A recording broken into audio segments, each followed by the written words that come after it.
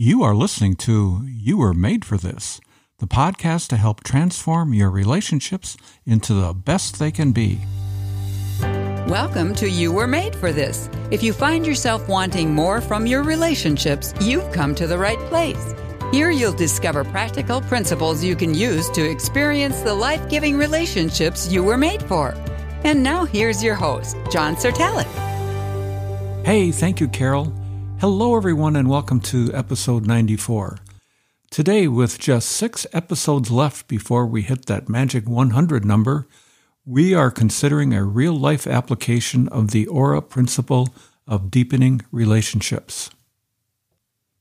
The Aura principle, as we have been discussing, is an acronym for observing, remembering, and asking.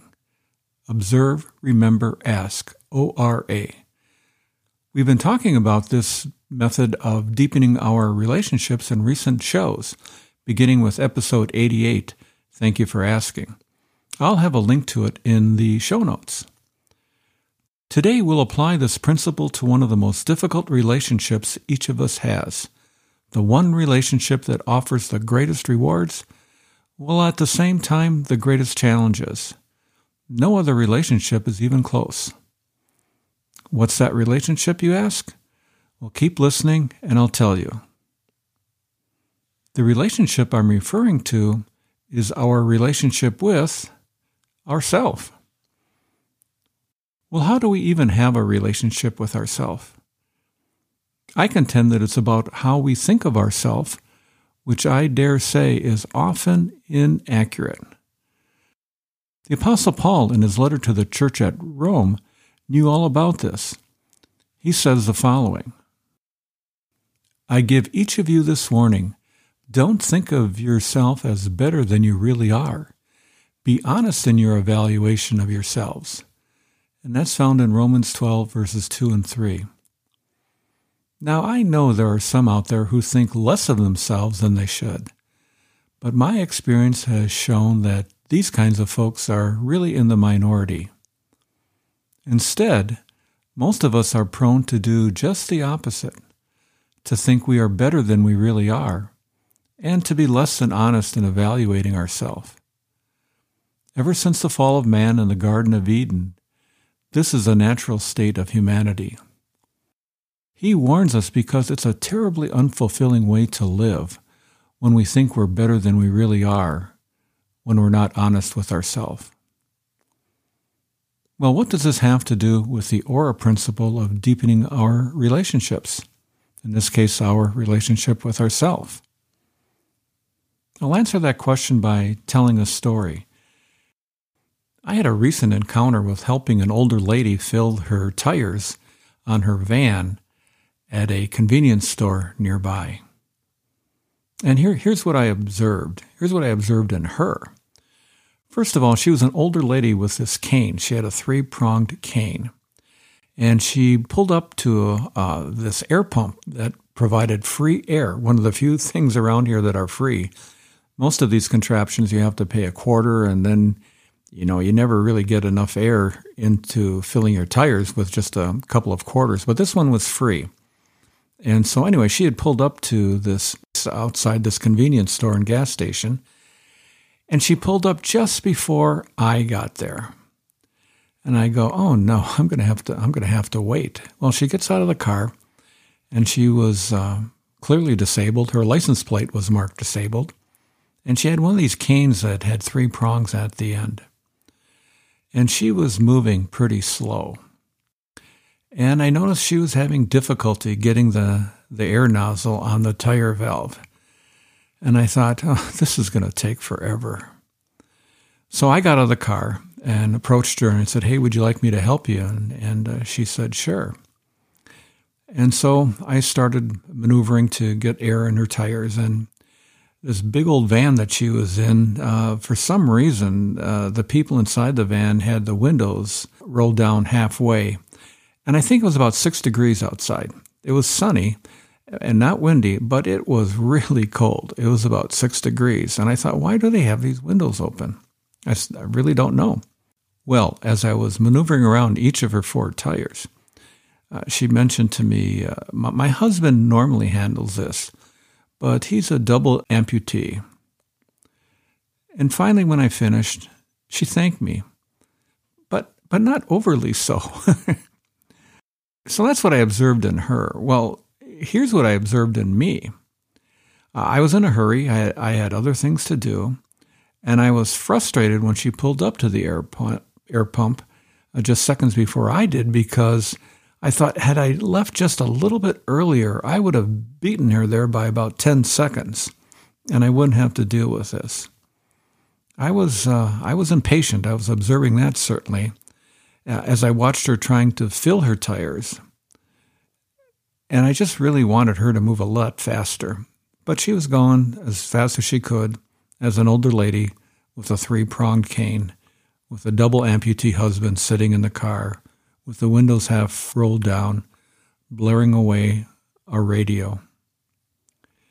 Well, irritation just was rising within me. That's another thing I observed. It was rising within me like a clogged drain that was backing up into a sink. Another thing I noticed or observed about myself, that as I was helping her, as I was trying to get her tires filled, my hands were freezing, and I was kneeling on snowy slush to bend over onto the ground level so that I could see. Another thing I observed was a car that pulled up behind this lady's van. And I was concerned that after this job had been completed, after I had helped her get air in all her tires from this air pump, that the guy that pulled up behind her wouldn't notice that my car was there first, and that he would jump ahead of me in line, and I'd have to wait even longer. So that was weighing on my mind. Well, on the surface, my behavior, I thought, was commendable. And in fact, I could imagine an article on the front page of our local newspaper with the headline, "Good Samaritan helps disabled senior citizen with double amputee husband, fills air in her tires, without regard to his own safety in frigid cold and near frostbite conditions." This would be an above-the-fold article on page 1, on top of a below-the-fold story of how sales are going for Girl Scout cookies this season. That's what I imagined in my heart. But on the inside, I observed that my attitude was self-centered, cranky, and not even deserving of a thank you, much less a thank you card that we had talked about earlier. So that's what I observed in this interaction. Well, the next thing was remembering. What did I remember? What did this incident call to mind? Reminded me of the time when my wife Janet, this was decades ago, when our daughter was in college in Winona Lake, Indiana. For some reason, our daughter was home with a couple of her girlfriends, and Janet was taking them all back to school, all the way back to Winona Lake. On Highway 30 in northern Indiana, she had a flat tire. Found out later that she had probably a squirrel, and the bone from the squirrel punctured the tire.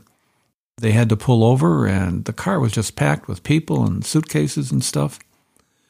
Well, a man stopped by and saw that the tire was flat, and he changed the tire for Janet. And I thought, what a wonderful blessing. And it made me think, I wonder if he was an angel to do that. And being with this disabled older lady reminded me of that story. It also made me remember the time that I changed a lady's tire at the Super America gas station near our house, and how grateful this woman was for my help. She told me her husband couldn't come because he was at work, and there I was on the way to work. And I was a lot younger then, and it didn't take me nearly as long to change the tire as it would now. And I remember how good I felt in helping her and helping this lady. And then I remembered how impatient I am with other people when they get in the way of what I want to accomplish, like this older lady. I get impatient with customer service people, with insurance billing, with tech support questions regarding my computer software. And I remember that my impatience in those situations And in this situation, with the lady with the deflated tires, I remember that my impatience is really a manifestation of pride, that my needs were more important than this lady needing air in her tires. So, that's what I observed about this lady and myself and our circumstances. This is what I remembered. The next step in the Aura principle is to ask questions. In this case, to ask questions of myself. And I needed to ask, which I did, why am I like this? Why am I so impatient with people at times? And I know that the answer is found in my baggage from my past. It's my version of the Apostle Paul's thorn in the flesh that he talks about in the Bible. And so in asking that question of myself, it caused me to ask another question. This time, a question to God. Not a question, but a request, actually. Just to ask God to change me. Because I need to repent. I don't like being the way I am. I need to be more patient. I want to be more patient. And to be more patient, I need to be more humble. James 4:10 says, "Humble yourselves before the Lord, and he will lift you up in honor." I need that. I need to humble myself. I needed to ask for help just to let my irritation with this disabled lady go. That the things that I needed to get done will eventually get done, but not as fast as I would like. And so it caused me to ask even another question, and that is, I wonder if this older lady was really an angel from God that he was using to improve my character, to humble me. I don't know. But it made me think back to that time that really kind man changed the tire for Janet and our daughter and her girlfriends decades and decades ago. Was that person an angel? Was this person an angel? This old lady with a 3-pronged cane and the double amputee husband sitting in the car with a radio blaring. Well, what did I learn from this situation? And maybe this would help you too. I learned that I give too much meaning to the insignificant moments of life. They bother me too much. I am too easily frustrated when my plans are thwarted by the meaningless and mundane moments of living in an imperfect world. And I need to adapt better. And I know that God is there to help me do that. And so, while I'm disappointed in myself, I'm really hopeful and optimistic that with God's help, I can do better. So, what does all of this mean for you? What action can you take in response to today's program to help in your relationships? Well, I have a few ideas. When you are frustrated with yourself, practice the Aura principle of deepening your relationship with yourself. It will expose the good, the bad, and the ugly within you, as it did for me. Observe what's going on within you and the people and circumstances around you.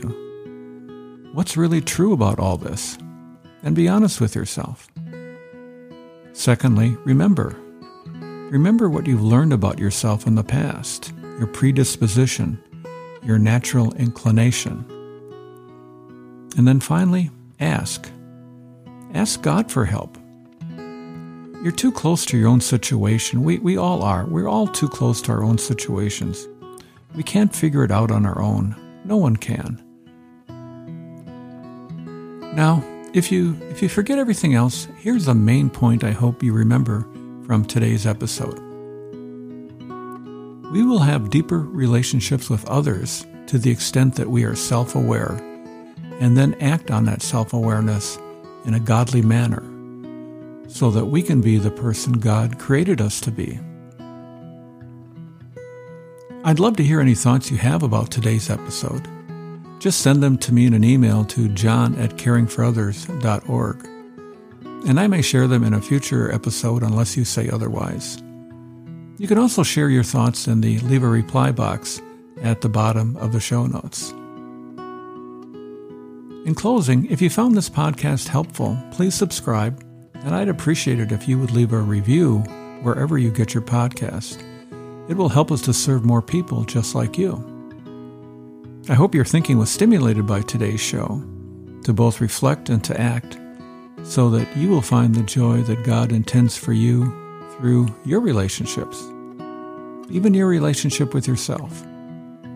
Because after all, you were made for this.